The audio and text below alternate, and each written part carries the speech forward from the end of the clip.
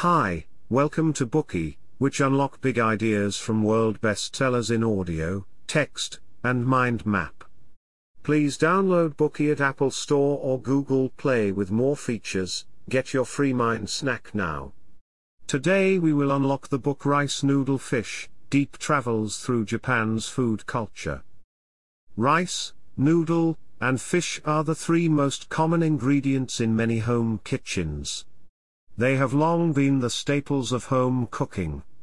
These three essential ingredients form the backbone of Japanese culinary culture, the soul of the Japanese diet. So, why do these common ingredients hold in such high esteem in the world of Japanese food? What is the story behind their importance? To uncover the secrets of these Japanese delicacies, Western journalist Matt Goulding embarks on a quest to discover Japanese food culture where rice, noodle, and fish reign supreme.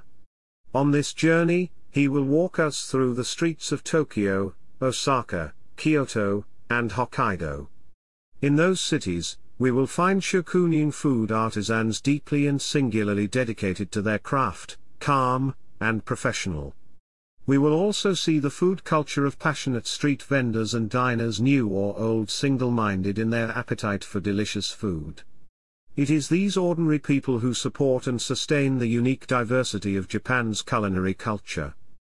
The author of this book, Matt Goulding, is the co-author of the American bestseller Eat This, Not That. He is also a journalist who writes for many famous publications including the New York Times, Time magazine, and the Wall Street Journal. He is both co-founder and editor-in-chief of the independent online magazine Roads and Kingdoms. It was while preparing for a very special night that the idea for this book occurred to Goulding. During the day, he had received an invitation to dine with the Sugimoto clan, the oldest family in Kyoto. He was to sample dishes passed down over 600 years. Because this was such an auspicious party, he couldn't possibly attend without something decent to wear. He smartened himself up to get ready. While waiting for his laundry to dry, he pondered and reflected on the wonders of his past weeks traveling around Japan. He felt a strong desire to share those experiences and feelings with the world. He discussed this urge with his friend, who was enthusiastic and supportive, helping him refine his thoughts.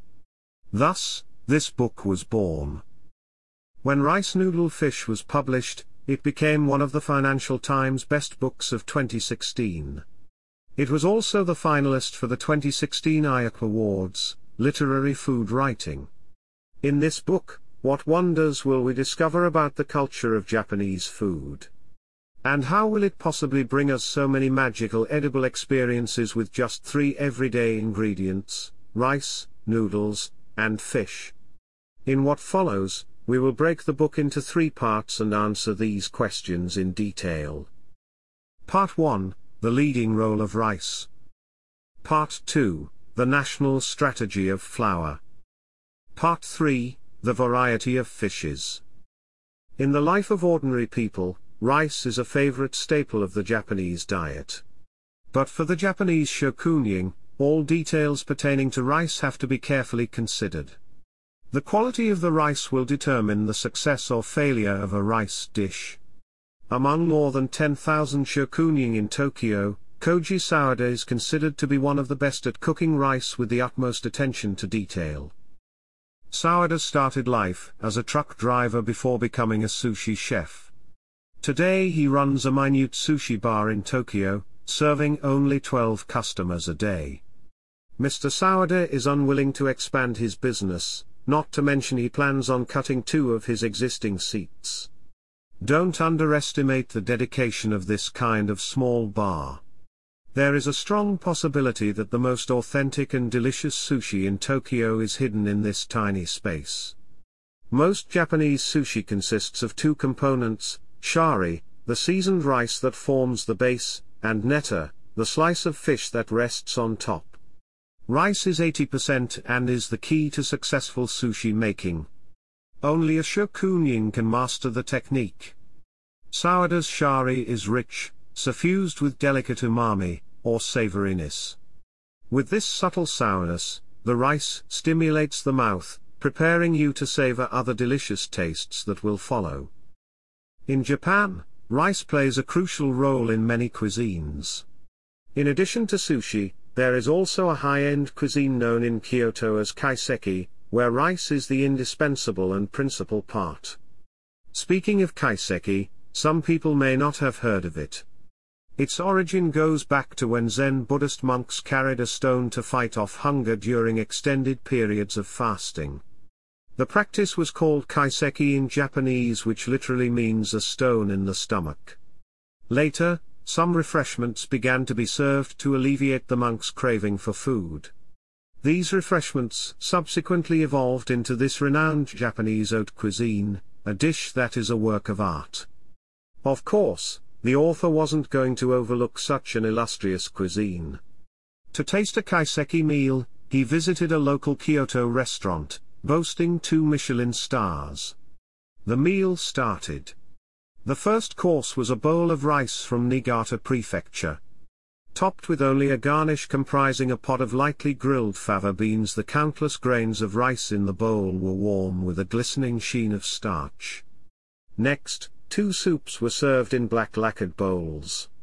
One bowl was the dashi, a stock of seaweed and dried tuna, simmered briefly for only 20 minutes.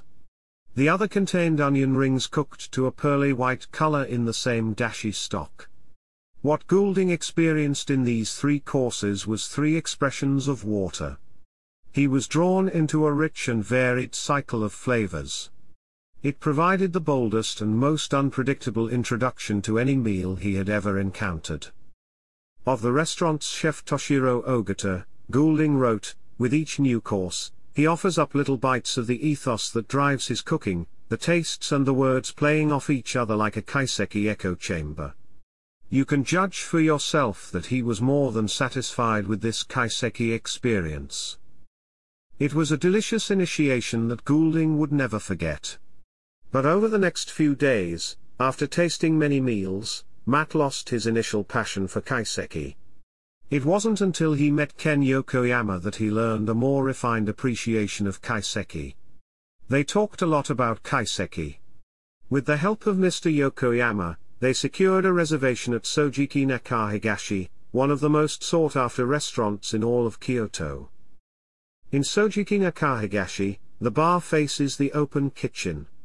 You can see the traditional cooking utensils on the stove in the kitchen, which the chef uses to cook rice. The restaurant owner Hasao Nakahigashi pointed out that rice is sacred to the Japanese. They eat white rice at every meal but never get tired of it. When Mr. Nakahigashi lifted the first rice cooker's lid, hot steam accompanied by a starchy aroma immediately filled the room. The whole restaurant cheered and applauded, demonstrating the significance of rice to all Japanese people.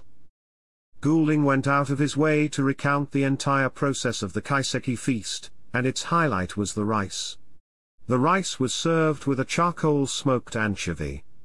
At the bottom of the bowl was a layer of lightly grilled matsutake mushrooms, and on top was a sleeter of orange fish roe. Another dish was the crispy rice crust from the bottom of the pan, sautéed in rice bran oil, sea salt, and seasoned with spicy peppercorns. For the finale, a delicious chazuke or Japanese rice and tea soup presented with wild herbs and crispy rice floating on the cooked rice broth was served. Overall, rice was the essence of the meal, designed to show off the rice's beauty in both taste and appearance. There was no doubting that this kaiseki meal was also relatively expensive. A total of 8 courses could cost you $300. But in Goulding's opinion, the experience of such a feast is well worth it. Besides kaiseki, you can also find rice in many other meals. Japanese people also love donbei, a mix of rice with various kinds of seafood. What does donbei actually mean? Donbei, often shortened to don, simply means bowl. The range of dishes includes a vast array of rice topped with delicious ingredients. There are some typical dons in Hokkaido, such as oyakudon with egg and chicken, and unadon with grilled eel. Raw fish don is the most dreamy of all the dons. With warm rice, cold sashimi, a small piece of wasabi, and a few drops of soy sauce, it is just like eating sushi, but less pompous and expensive. Among the seafood tons in Goulding's book, the Hokkaido Superheroes Special is the one he recommends the most highly.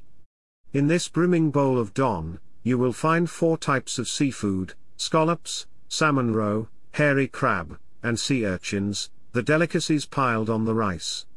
When you chew on them, you will feel fish eggs bursting into your mouth with the sweetness and fragrance of the ocean. The delicious and tender scallop meat and sea urchins melt in your mouth like cheese. Goulding suggests that this food experience was like a dramatic shudder, like being stirred and shaken from within. Deliciousness as such.